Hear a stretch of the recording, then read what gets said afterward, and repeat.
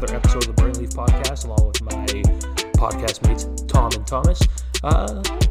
Pretty good one we got today. Tom's back in town from Europe. He's been quarantining. He's been absolutely loving that. Great. We're going to talk about what's been going on in the league a little lately. We had some news come out today. The Flames and Leafs played on Monday. They also played tonight. And we also have a special guest coming on a little bit later in the show. His name is Mike Vernace. Played some time in the NHL, AHL, went over to Europe for a bit. And he's running a hockey school that he's been doing for a while now. So that's going to be coming a little later. Make sure you stay tuned for that. But yeah, we had some big things happen the past few days. I guess we're going to start it off with a feel-good story, if you want to put it like that. Sidney Crosby played his 1,000th game Saturday night. Feels like he's been in the league forever because he has been. It's been a little bit over. This is 15th season? Something like that. Yeah, and just with all the injuries he's gone through, and he should have hit this milestone a while back. But 3 years ago, right? At least, yeah. He missed a lot of time with the concussions and all that. But Sid hitting that 1,000th game mark is... This guy is a bona fide Hall of Famer, obviously. He's probably going down as at least top 10, at the very least top 10 of all time. Yeah. I just kind of reflecting back, guys, what has been your favorite Sidney Crosby moment in his career? Tom, you I'll want to start go? with you, Tom. Yeah, I'll start with you, Tom. I think one of the more recent ones is not something like he's done. You can say the golden goal or the back-to-back cups leading that team. Something more recent that just sticks in my head was I believe it was against the Devils 2 years ago, and everybody was like, oh, Sidney's washed a little bit on the tail end of his career, yada, yada, yada. Like, is this finally the downturn of him? And then, 10 or 15 games into the season, he pulls off, I believe it was a wicked overtime goal. He just plays, ping pong with the ball, with the puck, over the defenseman, around the goalie, who I'm not sure who was in net that night. Kincaid. It was Kincaid. I was going to say Blackwood, but I wasn't sure if he was even there Kincaid. yet. Right. It was over Kincaid and just bats it out of midair into the net and was like, well, guess Sid's still here. And he's still here now, and he will be for a few more years.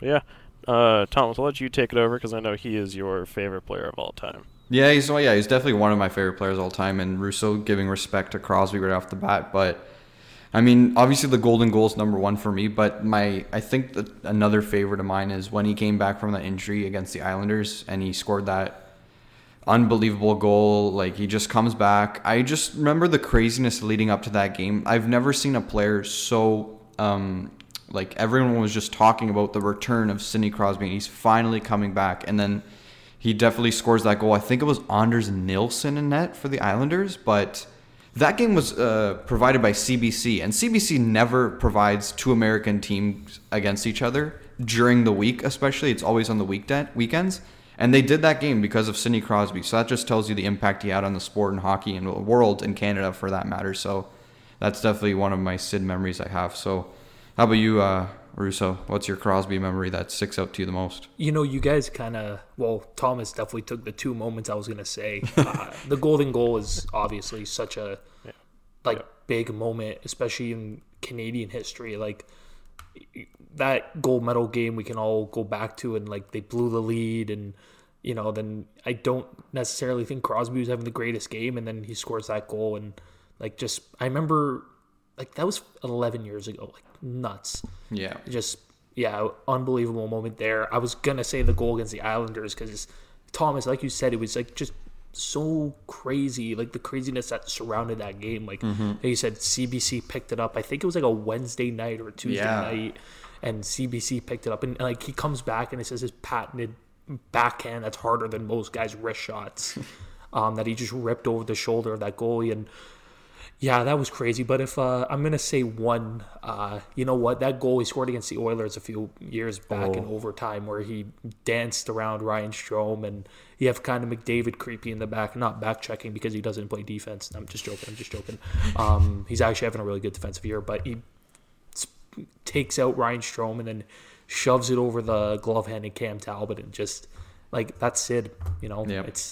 if anyone ever doubts Sidney Crosby, he will do stuff to you like that. It's one of the best of all time. And it's like, I feel almost thankful that we grew up in an era where we got to watch his career basically from start to finish. Mm-hmm.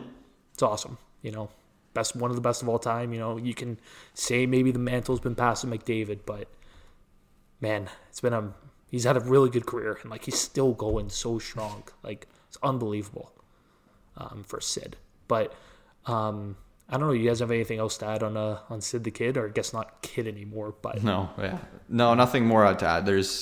We could talk about Crosby for hours and hours, and there's still like good stuff to talk about. So yeah, I guess moving on, we'll go into the news that broke this morning before we get into the Leafs and Flames. Yep. Claude Julien fired by the Montreal Canadiens this morning. Kirk Muller also gone. I don't know how to pronounce the new coach's name. He was an associate coach, I believe, before. Let me just look it up real quick. But Claude Julien out the door, along with Kirk Muller. Is it Dominique Ducharme? Yes, I didn't know how to say his name, but that was it right there, Dominique Ducharme. They obviously get just absolutely destroyed by the officiating or the war room last night. Should have been a goal. The Habs should have won that game in regulation. Maybe Claude Julien has a job this morning, but call goes the other way. Ottawa wins in a shootout, and all hell breaks loose. I'll let you guys take it. I don't necessarily know if this is the right move for Montreal, but I'll let you guys start it off here. Yeah, I'm actually kind of surprised they fired him. I know we talked a little bit about who would be the first coach to go, and Thomas, you said the Rangers expect them to fire their coach. Oh, yeah. We even brought up Travis Green could potentially go as a last move for Benning. Jeff Ward should have been gone a month ago. Yeah, that guy too. Get into that later, and I think I'm starting to agree with you. Claude Julien, this came out of nowhere. Who expected this? Really, and what happened in the matter of 2 weeks of, the Habs are a complete juggernaut of a team. And 2 weeks later, they fire their coach. I don't know about you, but that's not a juggernaut of a team if you're doing that. And a little bit more in terms of, we can see this coming. And it's Rachel Dory. She used to work for the Devils.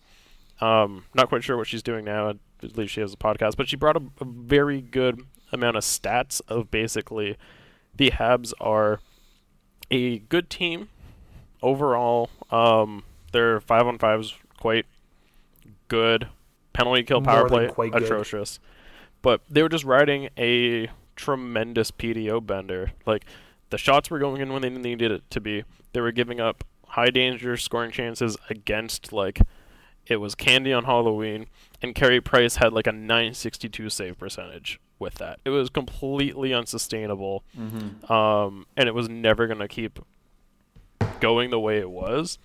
They played Toronto, then they ran into Ottawa, and you lose 2 of 3 to Ottawa or something, or at least back to back, I think is what it was. Yeah, back to back. You can't do that and expect to be a good team in this league. And I'll say it, you can play Vancouver as much as you like and beat up on them as much as you like. The rest of the division is going to, and unfortunately for the Habs, Tyler Toffoli only gets to play Vancouver 10 times this year. It can't be all 56. And that's really what their downfall was. This team is a lot more human than a lot of the media was making it up, and we talked about it. We didn't think they were very good, or at least not a juggernaut contender. But yeah, it's a surprise for me. Yeah, there's so many narratives that play into this scenario. You can say, was it because of the goal last night? Was it because Carey Price is not playing good?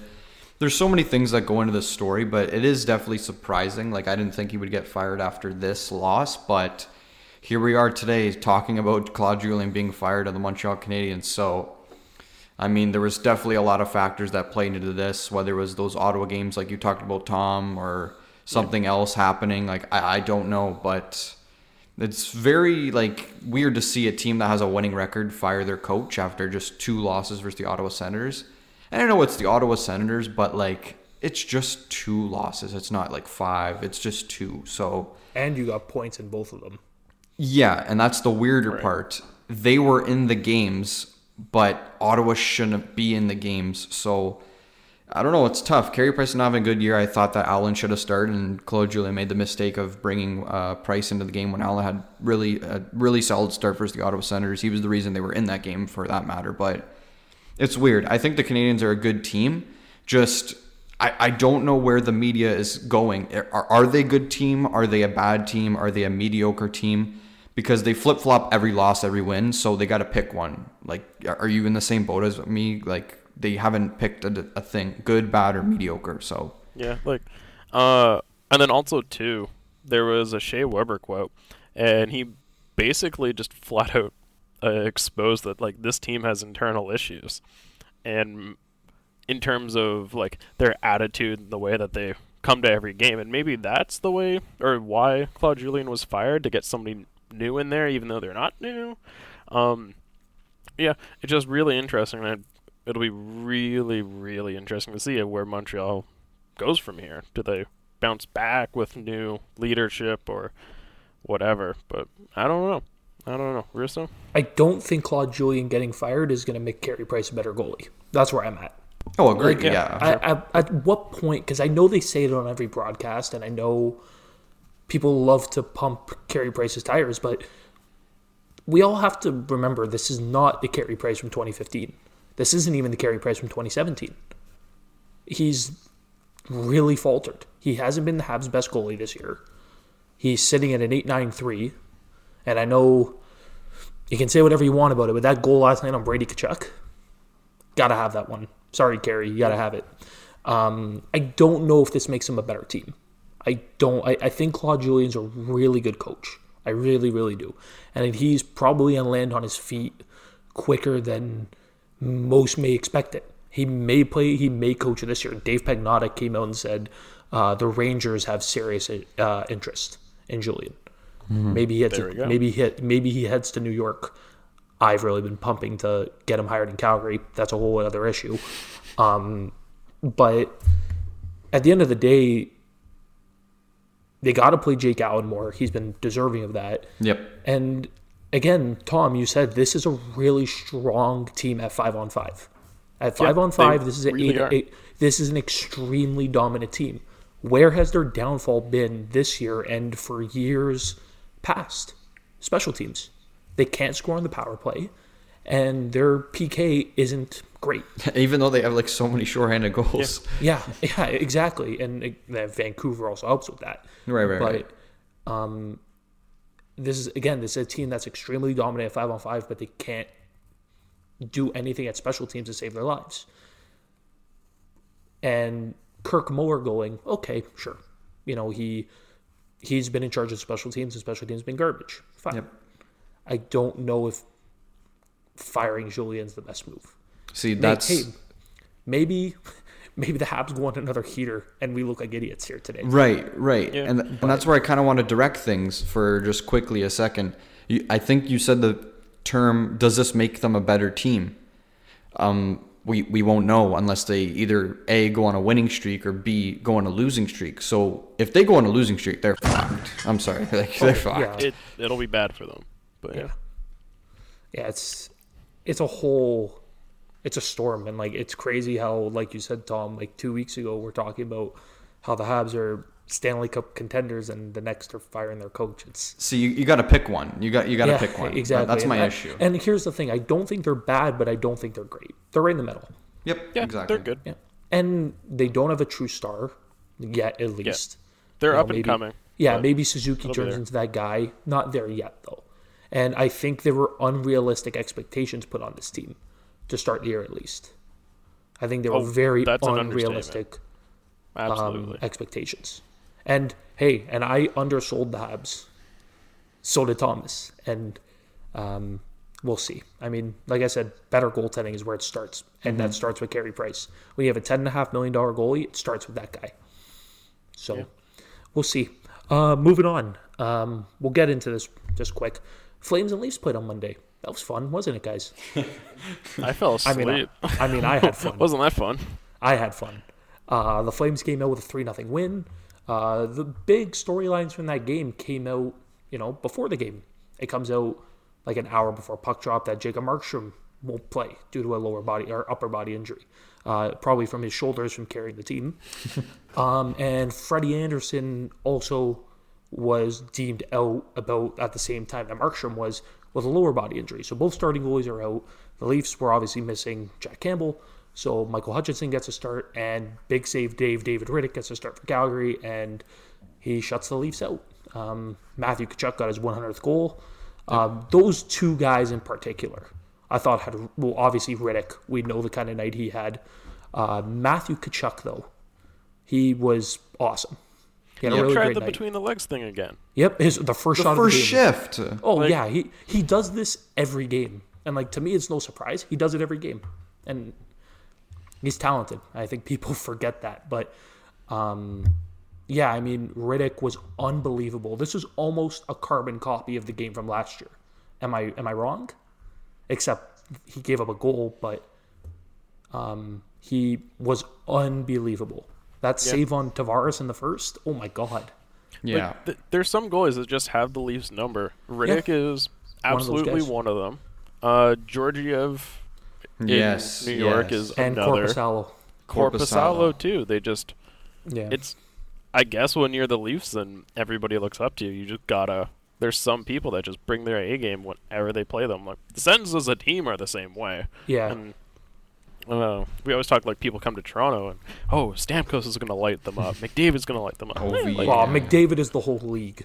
Yeah, McDavid's the whole league, and the whole league. We can get into that in a little bit more. But they're just some people just come and light up the Leafs, and I believe Riddick is going to start tonight against Hutchinson again. Markstrom didn't skate this morning. The Flames are going with the exact same roster that they iced on Monday, and the Leafs are getting Zach Hyman back. Michael Hutchinson is getting the start. So the game, I imagine, is going to have a similar feel.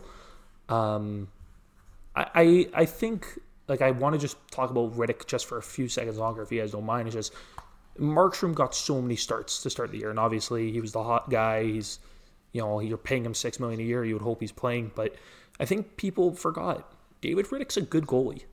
He's a he's a solid goalie. He can carry a team, or he can be the starter. He's one of the best backups in the league. Yeah, and I was super happy for him because he had a tough start to the year. He hadn't won a game, and he gets the win on Monday. And he's one of my favorites. Just the emotion he shows. Like, if he stops a breakaway, he's getting the boys fired up. Was so happy for David Riddick. And I mentioned Matthew Tkachuk earlier, and I want to quickly go over with him because the last time the Flames and Leafs played, there was the whole shitstorm, right? And the Flames, I don't believe we actually went over this because this is something I heard or saw probably about a week and a half back, and it was when the Flames were really going through it, like those games against the Canucks, those games against the Oilers, and it came out that in that players-only meeting that the Flames had, allegedly, the leadership core, and by leadership core, Mark Giordano, Sean Monahan, Michael Backlund. I don't know which one of them it was. I imagine it was Giordano. Told Matthew Tkachuk he's got to calm down or chill out and relax with his play. What? Why? See, I'm going to go on a limb here and say it's not necessarily the play because, well, if it is, then that's a problem. Sorry, continue. I'll let you finish your thought. Sure. If it's more about like, hey, chill out with the play, then it's if you're gonna give it out, at least take it, and when you take it back, don't skate off the ice and throw a hissy fit. Correct. Because then that makes the team look mentally weak. It does. You can't tell me that it doesn't make the Calgary Flames look like a completely broken team. And you have to, if you're part of the leadership, which Tkachuk will be in a year or two. Well, he's already part of it. He's an assistant captain. Well, he's been there for 3 years now. There's still a veteran, whatever. When he actually steps in and is one of the top dogs on the team, he'll be the captain of this team. He could be. He very much could be. He will. When he hits that spotlight, you can't have your captain running off and throwing a hissy fit. Yeah. No. Because then that just looks bad on the whole team. And I think that's more of where that comes from.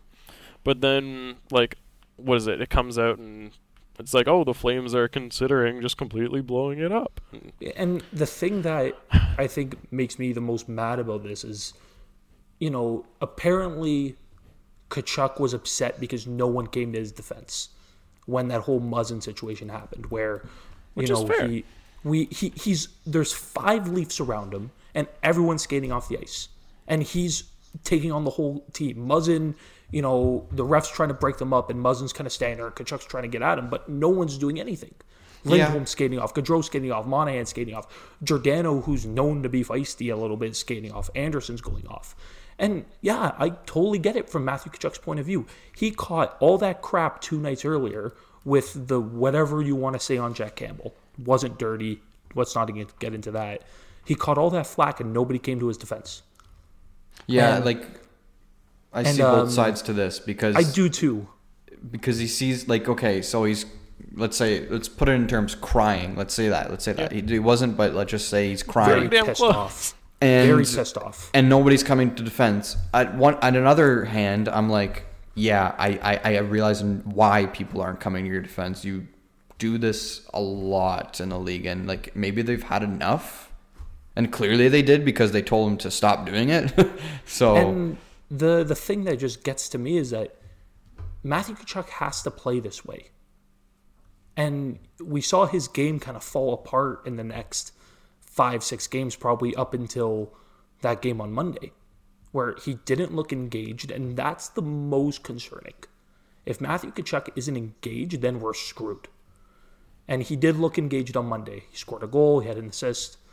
He looked a lot more like himself. He rocked Tavares, which was hilarious, and that not one Leaf said a word to him, which I thought was kind of funny. Where if the leadership group told him that he has to relax or calm down with his play, I know who I'm trading.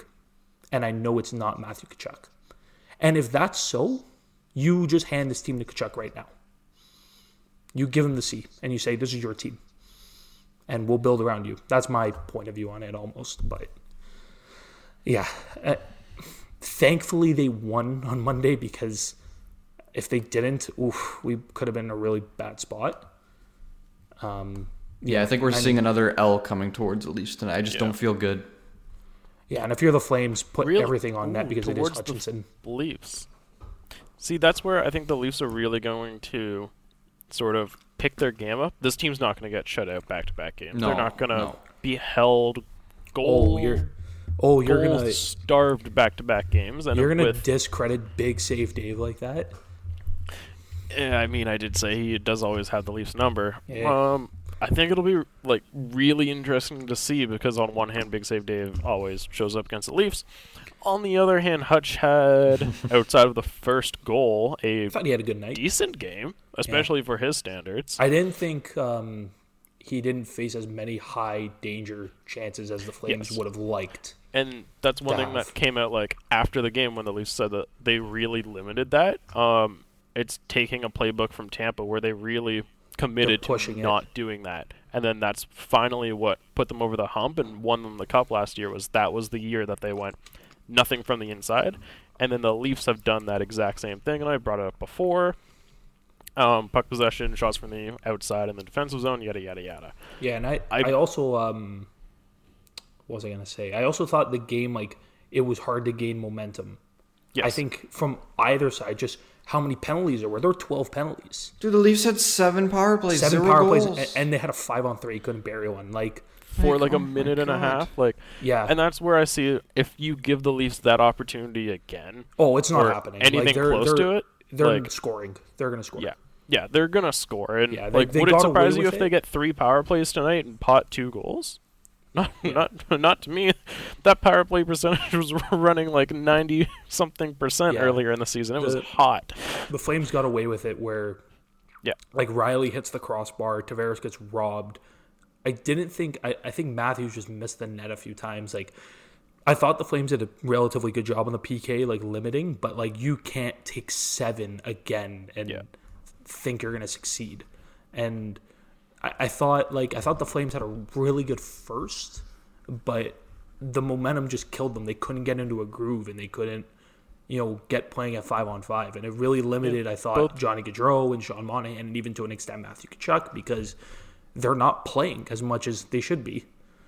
14 minutes on the PK. Both teams had a soul-sucking game.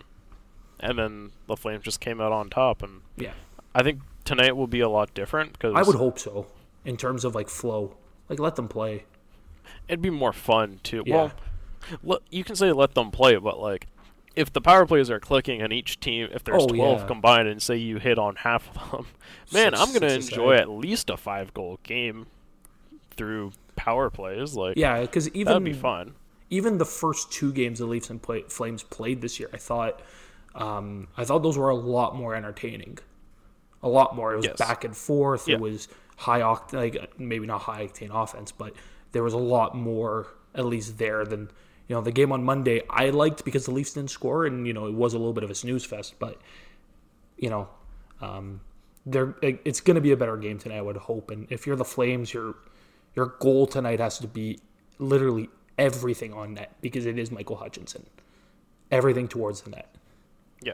And if you're the Leafs, you got to limit it from the outside too. Yes. And if you do limit it to the outside, you got to make sure you don't tip it and it squeaks through Hutchinson, like on the first goal by Sam Bennett. Yeah. Which Hutch, you still got to have that though.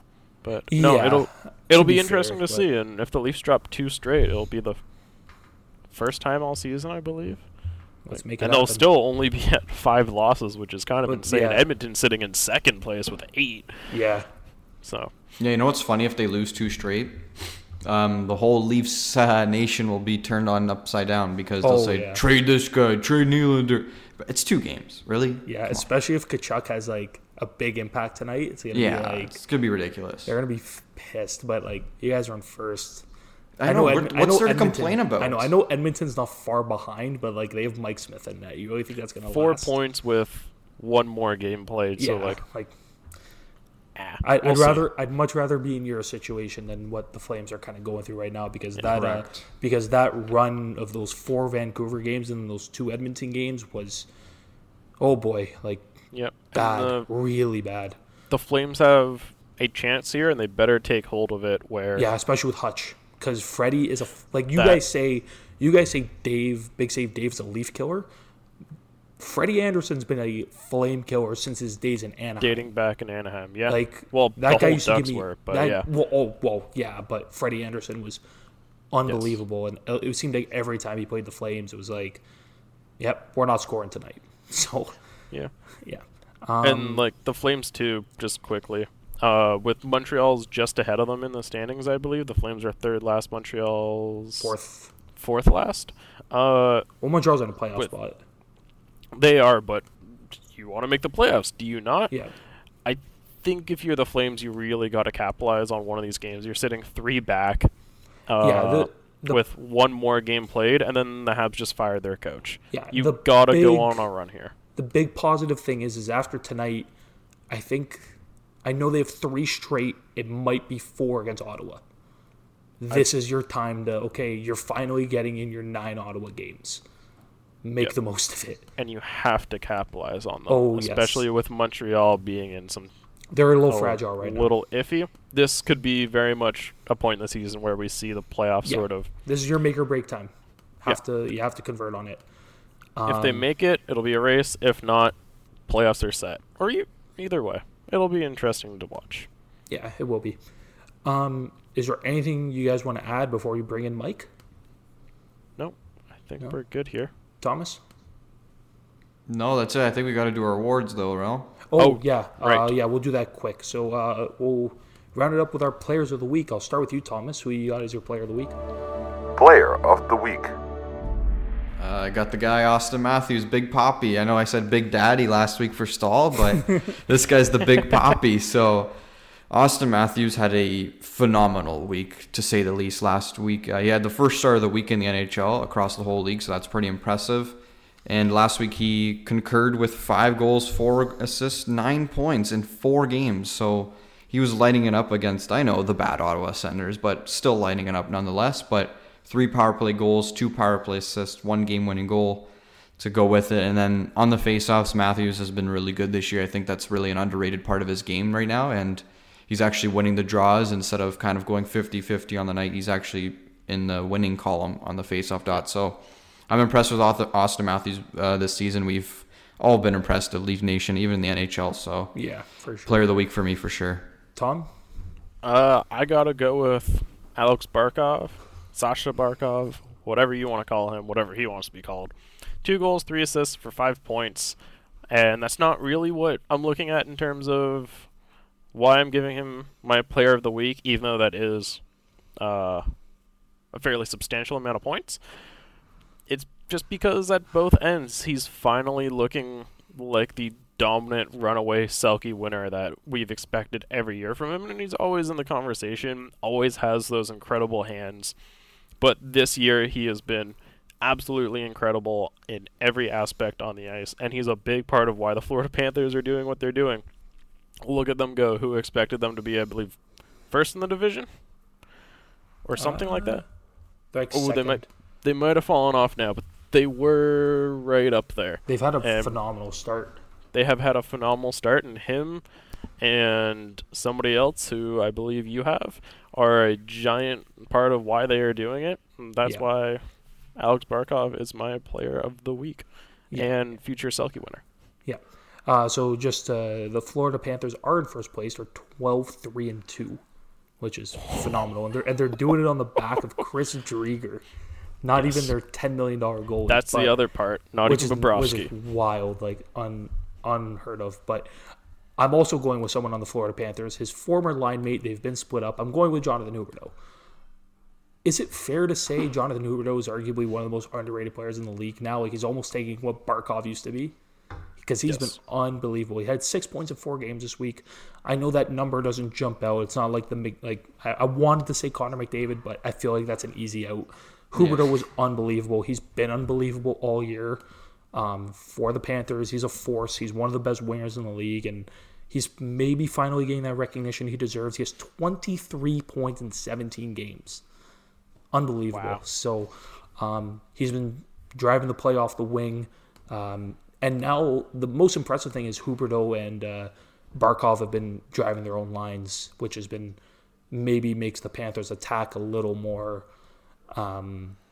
sustainable and a little more terrifying if you got these 2 stars, one line on another. So Huberdeau was unbelievable this week, and he's my guy for my player of the week. Yep, solid picks. I mean, can't go wrong with Florida. They're top of the division right now, and can't go wrong with the Leafs and Matthews. Who would have saw the damn Panthers being 12-3-2? No one. I definitely didn't see it. So, do we have a hot take this week, boys, or no? I couldn't think of one. I wanted to say something about Jeff Ford, but I don't want to go there. All right. Just follow me on Twitter if you want to see some mean Jeff Ford tweets. All right, time to bring in Mike. Yeah, we'll bring in Mike. All right, we welcome in our third guest on this podcast, Michael Vernace. So if people don't know who he is, he's one of my cousins. I like to think he's one of my cousins, right there, Mike? Oh yeah. So family, buddy. Yeah, Mike Vernace. He owns his hockey school, Shifty Hockey, and he also played in the NHL and he's played in multiple places. So we want to get and pick his brain into where he's played and stuff like that. So without further ado, let's get right into it. And you were drafted in the 7th round of the 2004 draft by the Sharks. Can you tell us the feeling and where you were and when you got the call when you were drafted there? Yeah, thanks for having me on, guys. It's a great memory for sure. Funny thing about it is actually I was asleep. It was the second day of the draft, and I was coming off of I had only played 2 regular season games and 11 playoff games in the OHL previously, and I wasn't, expecting to get drafted at all. So that morning, it was the second day of the draft. That morning, that before leading up into the weekend, my agent told me that, unless he called me, that it didn't really mean anything, right? So it was the next morning. It was early, and I heard the phone ring. I was kind of like still sleeping. And then my dad came into my room and he said, "Hey, it's your agent. It's Paul." And I go, "Oh, okay." So I kind of like got up out of bed. He just literally said, a couple words to me. He goes, "Hey, Mike, congratulations. You got drafted by San Jose, 7th round. Congrats." And then he hung up, and I was like, okay, that sounds great. Like I didn't even get to say anything to him because he was so swamped with stuff to do. But yeah, it was awesome. I heard my dad outside kind of celebrating because our house that we grew up in, tight quarters, right? So I could hear him outside. He was happy for sure. And then I went outside and him, my mom, my brother, my grandmother, they gave me a big hug, and it was great. Like, it was really fun. I went back inside to kind of, get myself together. By the time I walked back outside, all my neighbors were around, and so it was really, really fun. It was a good day. By this time it was probably like 11:30 in the morning. I told my parents, I said, "Hey, like, I'm going to the gym." And that was the first thing I did. As I went to the gym, I probably had like a 2-hour workout. I just had so much adrenaline. I was so excited. Had a great workout, came back. By the time I got back, it turned into a full-on block party. If you know where we grew up, like, our house is always HQ. Everyone kind of congregated there on the street. So it turned into like an all-day party. Had a lot of my friends, a lot of my family, extended family over there. Yeah, it was a lot of fun. Funny that you mentioned, like, you were sleeping. Because one of our previous guests, Dylan Webb, he got drafted by the Red Wings, and he said the same thing. Like, he was in the middle of a nap, and he saw he got drafted and just went like right back to bed.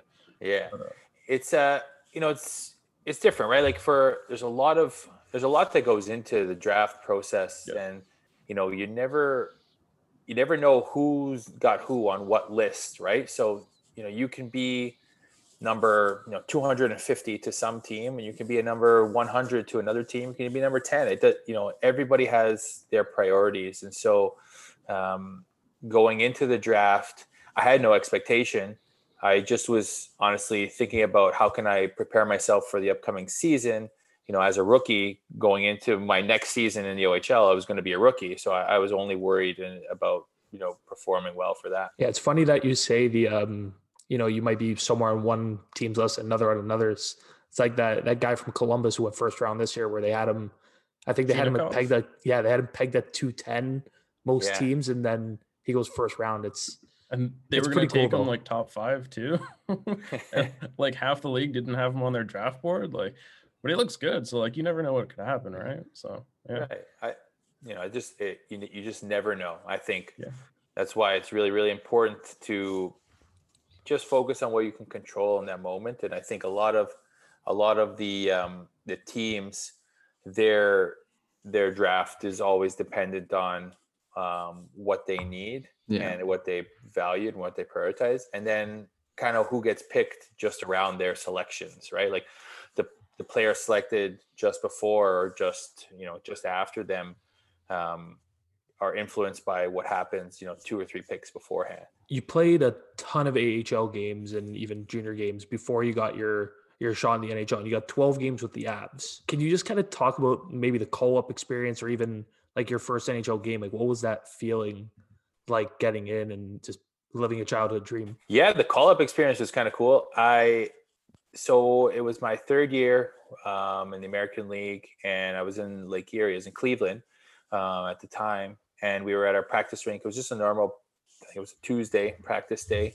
And I was always, I always loved to train.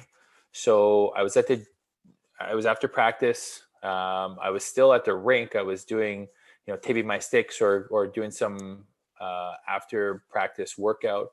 And I was just kind of about to leave the rink when my phone rang, and it was our assistant coach at the time, Sylvain Lefebvre. And he called me and he said, "Vern, hey, how are you? Where are you at?" I go, "I'm still at the rink." He goes, "You're still here? What are you doing here?" And I go, "I just finished working out and then putting my stuff together." He's like, "All right, well, come upstairs and see us." I go, "Okay." So like in my head, I was like, "Oh man, what's going on?" I was like, what's going on? So I went upstairs. Him and Joe Sacco were my coaches at the time. They were just kind of sitting in the room. They were going through their game planning stuff. And I walked in, we chit-chatted for about 10 minutes. honestly, we're just talking about like how the season was going and all that stuff. So, at this point, I just had absolutely no idea what they were about to tell me. And then, Sly, Sylvain Lefebvre just looked at me, goes, "Well, Vern, you got your cookie, you're getting called up to the NHL." And I go, and I was just like kind of floored. I was like, "Really?" And Joe Sacco looked at me, and goes, "Yeah, congratulations, kid. It's a real honor to play in the NHL, and I'm happy for you." And I said, "Thank you, I really appreciate that." And then it was like kind of surreal in that moment. I remember walking outside and like just being in like almost like this fog, just thinking like, is this really happening? And then, I got in my car, started driving home. I actually had to go and pick up my my tax return. I don't know why I remember that at the time, but I had to go and pick it up. So I was just driving there thinking like, I got to focus to get to this place. I have to get to H&R Block and pick up my stuff here.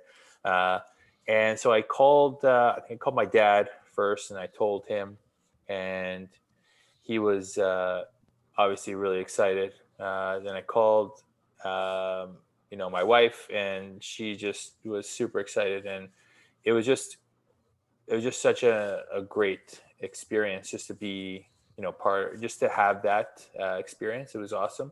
And then playing in the first game was amazing. Like, it happened the next day. So I flew into Minnesota. We, had our team meal the night before, and then we had the pregame skate. So I went to the rink, and it was kind of unclear whether I was going to play or not. There was a guy who was injured. And so I just, I took practice, and I was doing my thing. And then one of the other defensemen kind of said he couldn't go either. So we went home, we went back to the hotel, and I saw that my defense partner also got called up. And so in my head, I'm thinking, well, if they're calling up this guy, there's probably a good chance that I'm going to play, right? But I still was not sure. Like, I was like, oh, maybe I don't know, So I have a nap, I go back to the game, go back to the rink. We all go there. By this time, I walked in, I saw my jersey hanging in my stall, and you get that feeling in your stomach where it's like, oh my God, like that's, this is too good to be true at this time.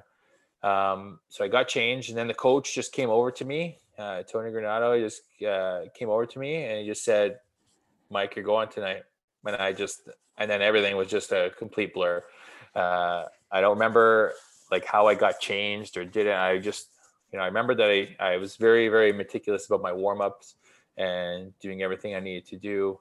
Obviously, there's that nerves that kick in. But usually, when you go, you're really nervous the further you are away from the game. And by the time it's game time, you walk out the tunnel to go to the ice, they kind of just dissipate and you just get lost in the moment, which is great. And as we walked out, my roommate at the time was Chris Stewart, and I was living with him back in Cleveland, but he had been up in Colorado for some time. So he just looked at me as we were going out for the warm-ups. He's like, "This is the best part." And we walked out, and the crowd was just roaring, and like it's just warm-ups, mind you. This is Minnesota. It's warm-ups. I couldn't believe how many people were there. Music was going, and you have this adrenaline, and an NHL warm-up is maybe the most fun part about playing in the NHL, is just being in that kind of environment. So that was really fun. Yeah, and then a few years you went to Tampa Bay. You made your way there to the Tampa Bay Lightning, and you got your first NHL point, and it was a goal against the Flyers in 2011, I believe, and that was Teddy Purcell's goal. So tell us about that. Yeah, I think we were playing against the Flyers. I stepped up to keep a puck into the zone. I passed it to Kabina, Pavel Kabina at the time. I think he made like a shot pass over to Teddy on his one-timer side, and he caught it and shot it in, I think that's how it went. I can't remember. I'm just thinking about the clip in my head, but yeah, like it's obviously like great. It would have been nice to get a goal in a game. I did score in preseason. I scored against Carolina with Atlanta. The Thrashers jerseys were awesome, by the way. Oh, too. yeah. That was great. Yeah, those are great. Yeah, but I scored in preseason in Carolina. Still searching for that game tape so I can verify. Yeah, but that was great. The guys were happy for me for sure. The NHL is such a good league, and you make guys have careers made because they have a good opportunity and they make the most of it. And I think that's something that will forever be true. Being able to make the most of your opportunity, whatever that opportunity is, whatever, part of life that is, but making the most of your opportunity is certainly important, especially when you're getting to that level. Obviously there's not that many players playing in the NHL on any given team in any given season. So those opportunities are kind of rare. So, it was great for me.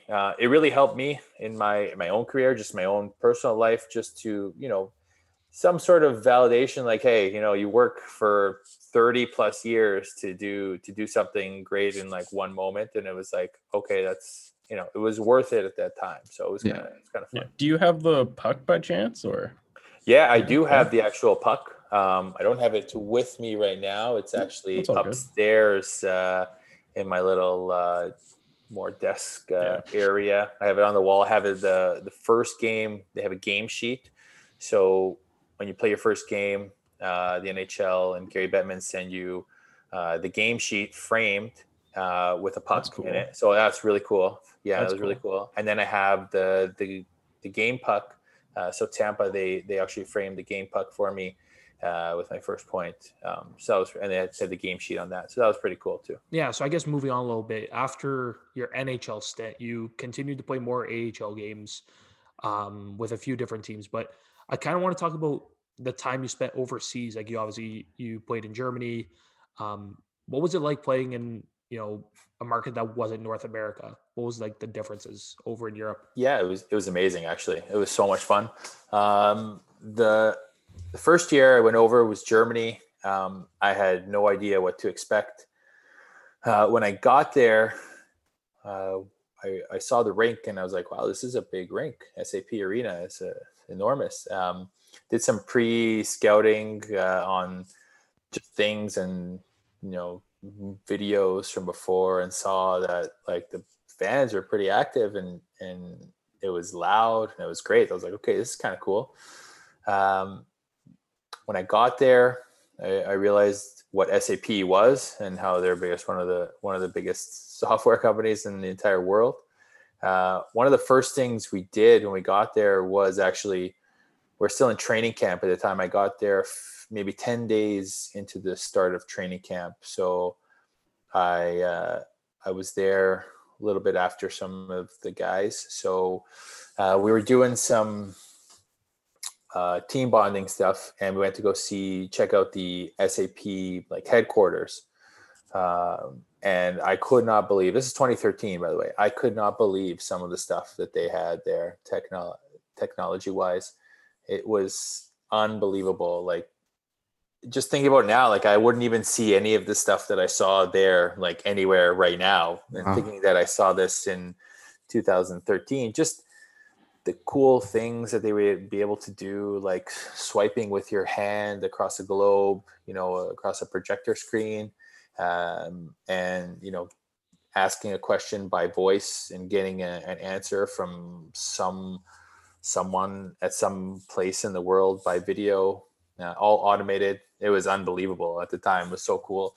And then, just getting introduced to the style of play was great. Just culturally, they just do things different there. So it's also different within the team dynamic too. So it was very, very much about the winning. Winning was really, really important. And you could sense that we're there to win. And yes, it's a business for sure, but the culture is so ingrained in winning and losing, right? It's just about the atmosphere around the team. We had a great booster club event, and the booster club there is enormous. Like, we all have our own, it's called fan club.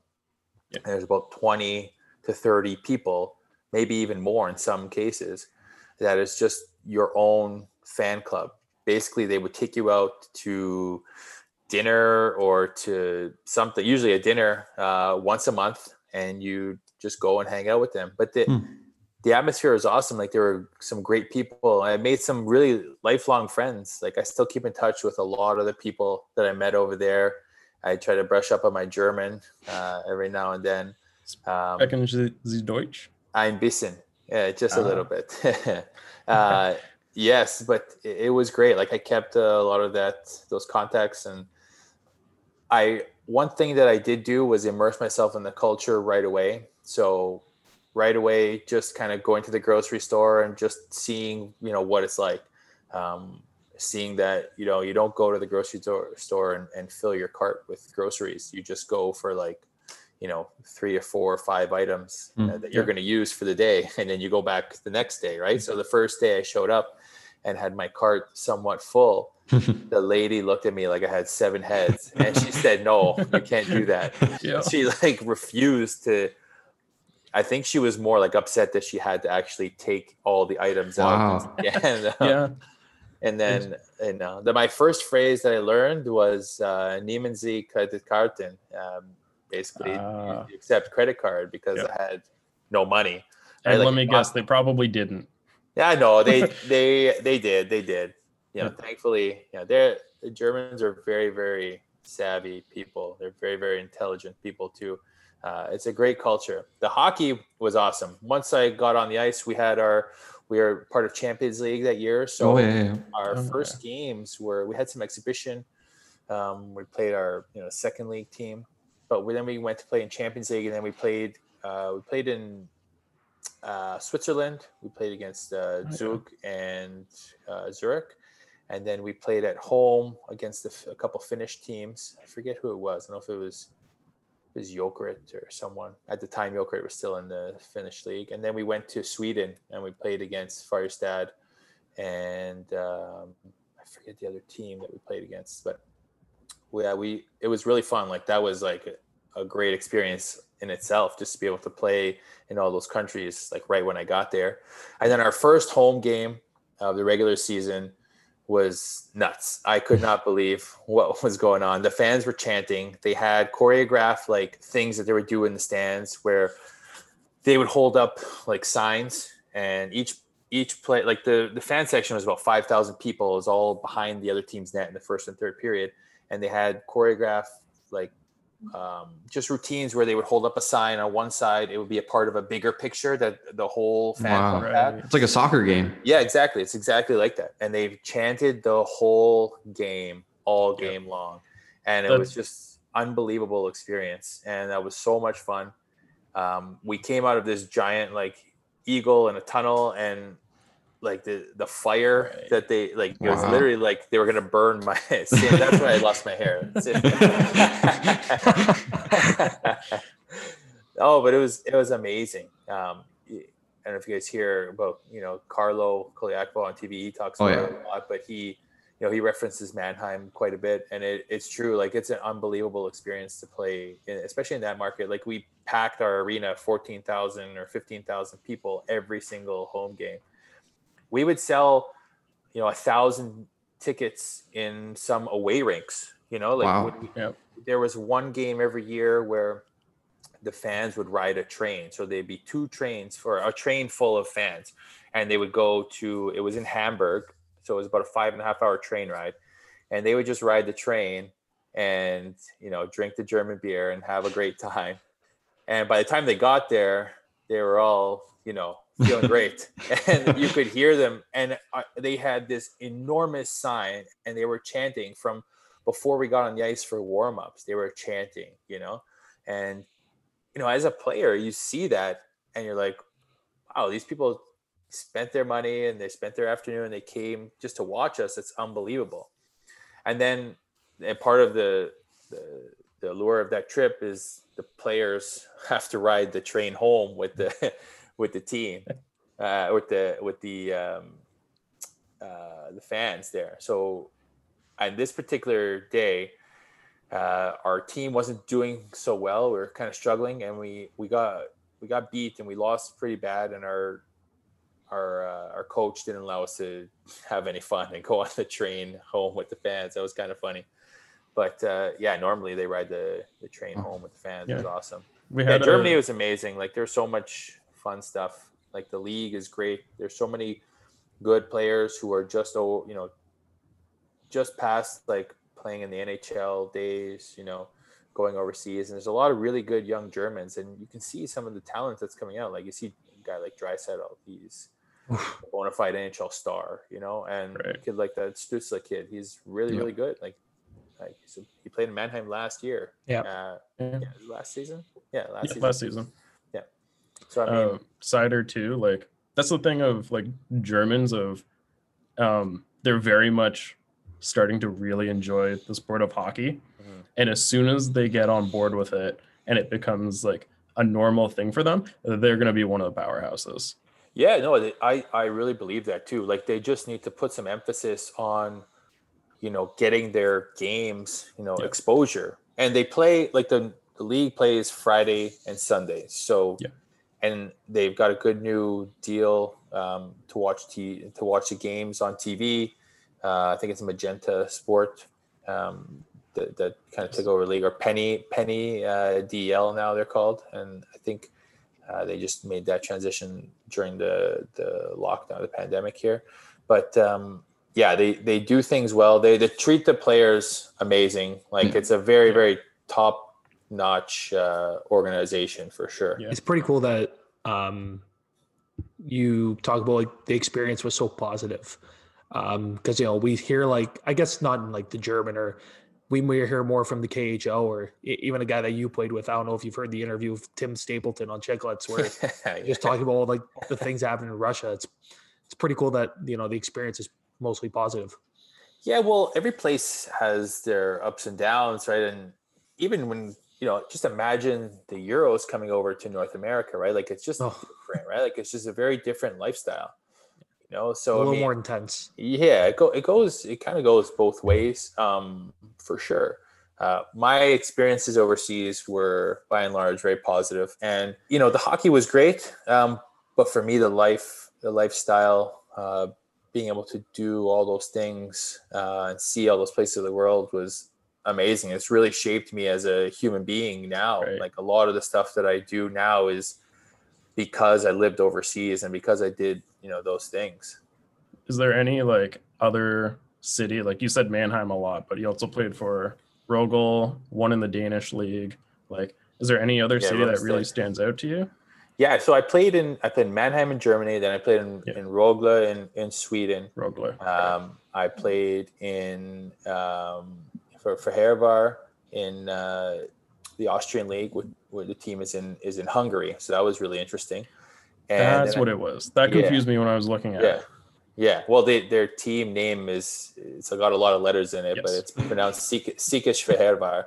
That was really, really fun. And then the last place was in Rungsted in Denmark, just outside of Copenhagen. That was amazing. That was really, really cool. We had, my wife and I, we had our first son going into that season. So he was there. So he kind of grew up in Denmark. So that was awesome. It's just such a great experience to bring him up in a different country, just to learn how to be parents somewhere different. And you see, like, I think Denmark for sure has shaped us, more than all the other places, just because we had to learn so much and interact with their actual day-to-day life so much there, because we had a child. And just, you have to think about things like, where's the local doctor, or, what do I need to buy the kid to eat, right? And luckily for us, Denmark is an unbelievable country. All their stuff is just top notch, top quality. I mean, they're taxed quite a bit, so it better be. But one thing that's really cool about Denmark is they have the longest bike paths in the world, and you can bike everywhere. Yep. You can bike from the top of the country down to the bottom of the country, and they actually put taxes on vehicles. There it used to be 125% tax. I think it's moved down to like maybe 100. Oh, so if you buy a car for 10,000, it actually costs you 20,000. So I mean, it's nuts there, just in tax. So a lot of people bike everywhere, which is great. Like I I think that's something that, if executed well, is a great way to immerse yourself in culture. It builds culture just because you get to interact with more people. Mm-hmm. It's funny you actually brought up like the bike thing, because I told you I just got back from Munich and was living there for 4 months. Before that, I went to school in Finland. Nice. If you might know the team, Uvascula. Oh yeah. Worked for them. Nice. One of my friends is internship. playing over there right now too, in Tampere. Was it Tampere? Tampere. Tampere, yeah. Oh wait, what's his name? Blake Parlett. Okay, no, I'm not sure. But yeah, like it's just such a cool experience to be able to like be over there, and it's like here. Oh, if you play for the Leafs, oh, you get to go see Vancouver or whatever. Man, if you take a 5-hour flight from Germany, you end up in the UK or Spain or Portugal. Like, no, it's crazy. It's really cool. Yeah, living in Europe is so different. Like, we took a 5-hour. We drove when I was living in Mannheim. We drove for 5 hours and we went through 5 different countries. I think we were in Germany, France, Belgium, Luxembourg, and then we ended up in the Netherlands. So, here you take 5 hours from Toronto. You're driving, you get to Ottawa. And, I mean, it's just different, right? It's a bigger landmass. Obviously, it's a bigger place, but everything is. But that's part of why Europe thrives and why it's why the culture is so great there, because everybody interacts with everybody. You know what I mean? Like there's just so much more opportunity to interact with people. Yeah. And the beer is fantastic. Yeah. Bringing it back here, the Brampton Beast, unfortunately, they folded the team the other day. Yeah. So that was a little unfortunate. We both have a little bit of a connection there. You more than I do. But do you have any memories from playing with them, or like any friendships? For sure. I actually, playing in Brampton was awesome because I met so many good guys there. Like, people think of the East Coast League and they think of it as, either it's a lot of older players who, can't play anymore, or it's just all young prospects. And to some extent, the younger prospects definitely is true. But it's a lot of guys who are choosing to play hockey and they can play like near their homes. There's a lot of advantages to playing in the East Coast League. You actually can probably make a little bit more money if you're an older guy playing in the East Coast League than you can play even at the American League level. So it's pretty strategic to be able to do something like that. For me, it was a great experience. I actually, our team that year set the record for most players used in one single season. What? I can't remember. I think it was, I don't know if it was 62 or 72 players that we were using. We had 14 or 15 goalies that year. Yeah, I was looking at that, and there's a bunch. It's a lot. Like we had a lot of players moving up and moving down and transacting, and we were affiliated with Montreal at the time. Mm-hmm. So they were in Laval. So we had guys kind of going up and down. So we would get 3 players for a weekend, and then, they get sent back, and then we get another 3 players next weekend. So that's 6 players in, 1 week. Right. And then plus all the guys who were kind of rostered there, they're just getting transacted. But it was crazy. Like, playing in that league is something else. And for us, we always had to cross the border and then come back home. So if we didn't have enough players to play some games, we had to play so short. Like, we one time played an entire, 3 games in 3 days with 2 lines and 4. We started with 5 defensemen. One guy got injured the first game. We played 4D and 6 forwards. It was crazy playing 3 games in 3 days like that. Made some great friends. Jordan Henry, he was captain there for a while. Great guy. Yeah, he's hilarious. Awesome guy. Brandon Marino, another great guy. Just a lot of good guys that I played with that came out of that team, especially that year. The coach there, Colin Chalk, really smart guy, really good coach. He ended up moving up to Belleville now the year after. He was really good. He was good with the players, which was cool. It was good. it's good to see a lot of young players come through there and move up. Like we had Zach Fucali come through there. Right. Good kid, hard worker. And then for me, the one that stands out the most, I got to play with my brother. It's the only time we got to play together in pro hockey. He came up out of college that season, and he played with us for the rest of the year after his season, which was amazing. Like I'm thankful that I got that opportunity to do that. It's one of the best hockey memories I have for sure. That, that stretch of time when I got to play with him there for sure. It's awesome. And one final question from me in terms of the beast: will David Lang ever retire? Oh yeah, Lang. He is something else. That guy. 46 right now and still going. Yeah, no, incredible. It's something else. Like I played with him. He's getting up there at the time. He's a character, but he keeps himself in good shape. He's strong as an ox, that guy, and he just knows how to play hockey. He was at that point, he was still able to play, which is great. Funny guy.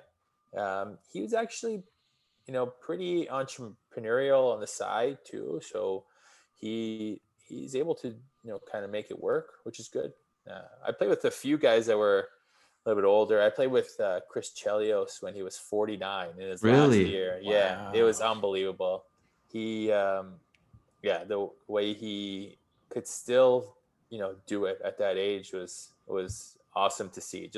It was just like thinking back about it now, it's like, wow, like imagine him being able to do that. Yeah. Play at a high level. Yeah, he's a Hall of Famer, and there's no doubt about it. So before we get into some of the things you're doing in post career, I wanted to get to, I always ask this question of former players. What is like the funniest story you can tell us that's like PG, or like one memory that you'll never ever forget? That's like every time you think about it, you just laugh out loud. I know I'm putting you on the spot here, but like I just think about like just the absurdity. When I was playing in Germany, we had a game in Augsburg, and then we had, we didn't play until we played on I don't know if it was a Friday, and we didn't play for a bit. I think we didn't play until the next week. So we didn't have a game on the Sunday. So all I know is that we didn't have a game in, the coming, 2 or 3 days.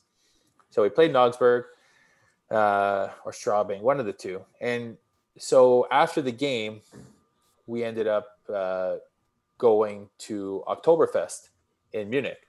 Oh yeah. So it was such a great time. I couldn't even believe what we were doing, but we ended up going. So we ended up. Sorry, it was the next day. We went on a Saturday. So we took the train, took a bus or something. I can't remember how we got there, but we got there around 11:30. So we had until whenever at night. We just said, okay, we're gonna meet at some point at the night. The guys there were texting with each other saying, hey, we'll meet at this point.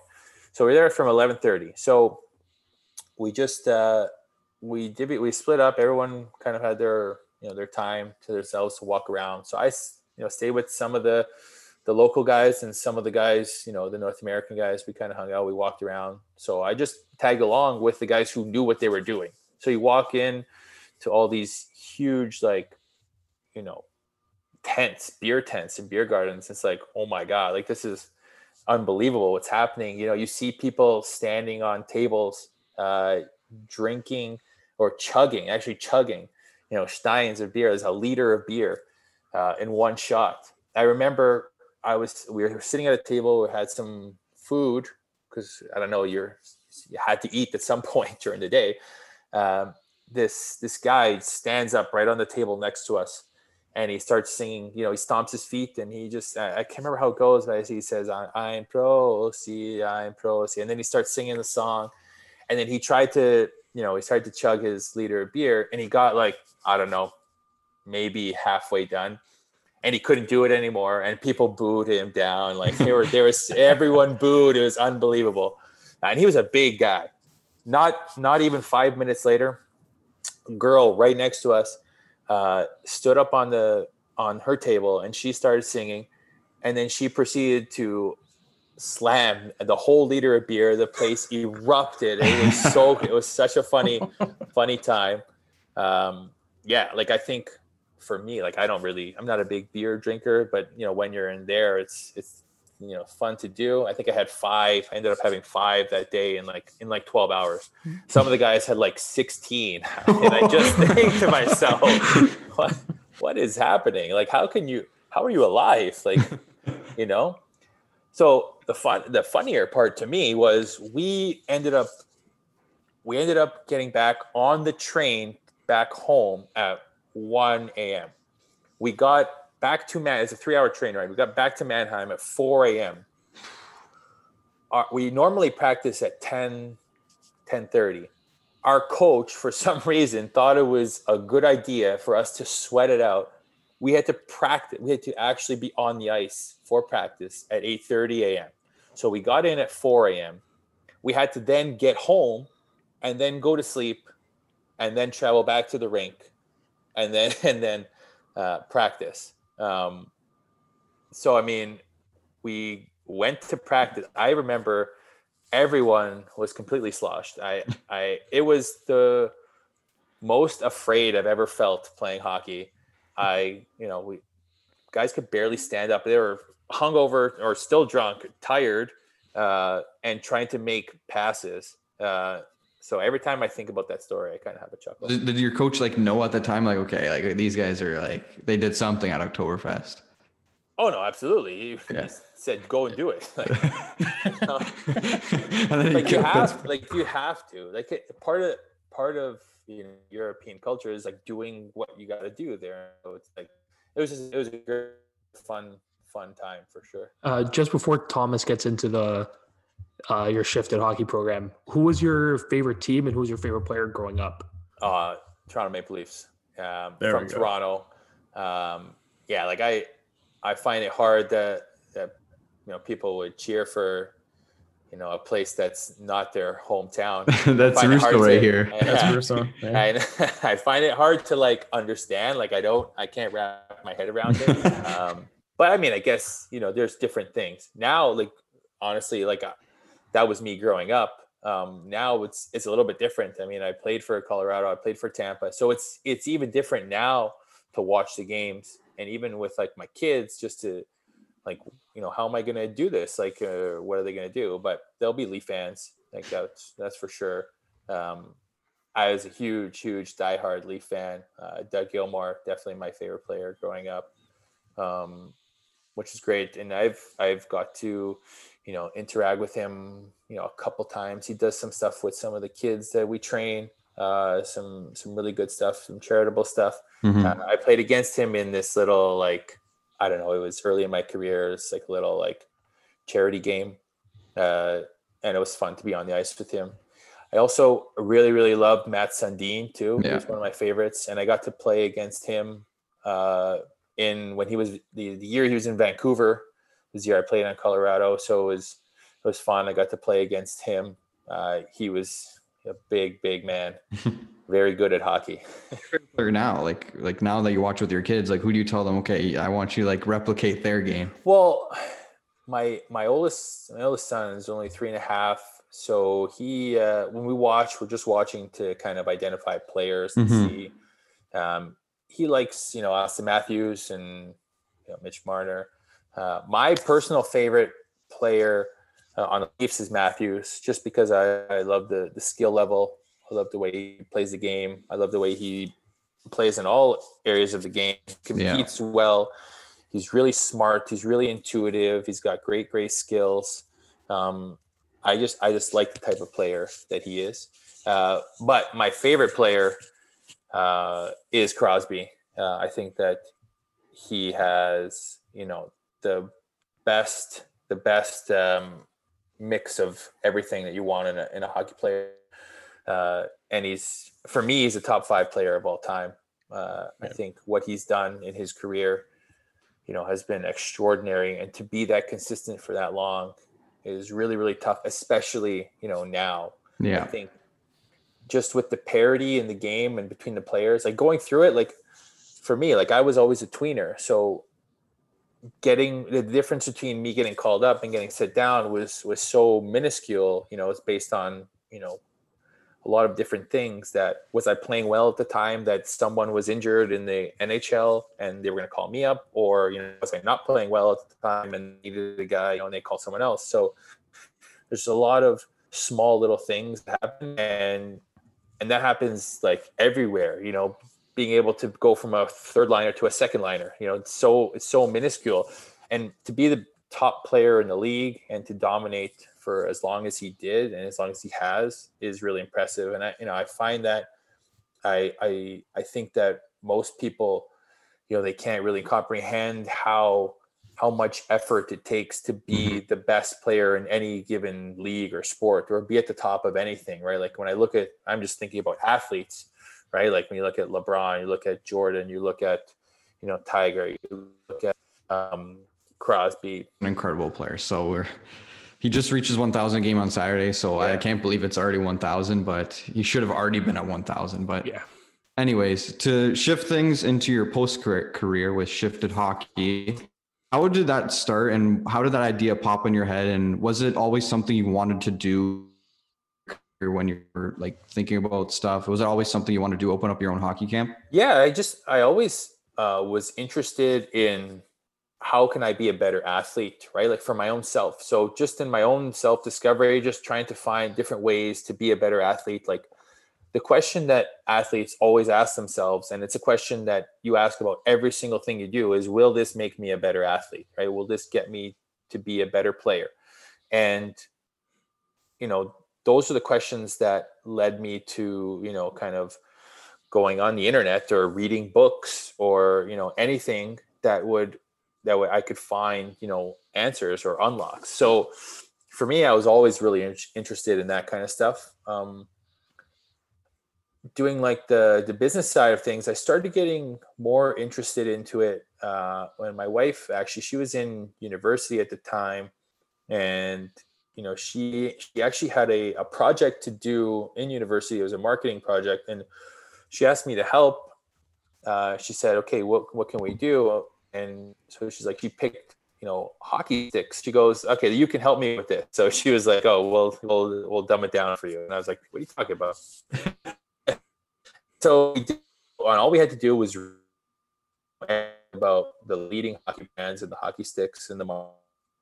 I found that really, really interesting, just to, find that product information. And I was like, okay, I'm kind of curious about this. So that kind of got me thinking, maybe it was 08 or 09 when I started thinking, what am I doing here on a day-to-day basis? So I noticed that we were doing team video, and in the video sessions, it was mostly like, you don't want to be on video because the coaches are going to call you out and show all the stuff that you're doing bad. And I was like thinking to myself, like, there's got to be a better way. Like, I think there's something here. If they're using it as a tool, like, there's got to be a better way. So I started just thinking about how can this, be useful. And over the next few years, it just kind of like, it was just more ideation. When I got to Germany and I saw the tech that was going on in there, I was really, really excited about just learning more. So I started, doing some analysis on my own game. That way, anytime an event happened, I could track a game in real time. So I could create my own little that I could track my own game with. So I was creating these buttons, and then I was watching my own video, and I was tagging stuff, and I was compiling data, and I was thinking to myself, okay, this is kind of cool. This is fun. I always love numbers. I always love stats. Growing up, looking in the newspaper, just look at the standings and game, trying to figure out, how many points the teams are going to accrue. And so I was really, really interested in that. And then the second part was, I think based on experience, was the actual coaching part. Okay, so now I have the number. What do I need to do to make myself better? So, okay, now it's like, okay, working. If, X amount of shots, okay, how can I actually, hit the net more? What am I doing? Right. What's my technique like when I'm shooting? Like how tactical or technical can I get with this analysis? So that's kind of where it started. And that was in 2013. And then I just started doing it for my cousin who was playing minor hockey at the time. and one of the kids on his team. And then by the time it was 2015, I had been doing it for a couple years already. And then in 2016, we had our first, we launched we incorporated, and then we had our first contract with a team, a hockey team, and we kind of started from there. The analysis that goes into and what you do for that camp is honestly spectacular. It's really important for minor league players to learn like the stuff you're teaching at your school. And I see the one-on-one videos you have that you can contact and send a video in and analyze the game. It's really good. So if you want to plug in your stuff, your ats for the Twitter, Instagram, go ahead and we'll tell the listeners to follow it. Yeah, like most of the stuff is just at Shifted Hockey, no E in Shifted, SHIFTD Hockey. Yeah, like we're on social. Like it's just me running the stuff. We have some guys who do content, video creation or some graphics that we have that that we always usually tag in the posts anyway, so you can see them there. They're good kids, they're good people, and they're doing a good job, and they're helping us quite a bit grow it. We've over the course of the last year, during the kind of pandemic lockdown, we've grown quite a bit, and it's been great. And we're looking forward to kind of doing more and more. I think technology is allowing us to be able to do this. Most people are just kind of seeing the power of the one-on-one video interaction now, but we've been doing it for the better part of probably 8 years now. So it's been good. It's been really, really fun. It's been a good journey for sure. Yeah, I think we have less than a minute here, but if you guys have anything to add, go ahead now. But I think we're just all in agreement. We thank you for your time, and it was honestly really fun to chat with you. We could have you on in the future soon. For sure. It's really great to be on. I appreciate you guys having me on for sure. It's great to get back into the podcasting world. You guys are doing a great job. I really appreciate you guys, and make sure you cheer for the Leafs there. Now we'll see tonight. Yeah. So I appreciate it, Mike. Yeah, thanks, Mike. Hey guys, thank you. Yeah, we thank Mike Vernace for coming on the podcast, talking about his experience in Europe, experience in the NHL and AHL, and as well as his hockey school. So I think that's it from all of us at the Burning Leaf podcast. We will chat with you guys next week.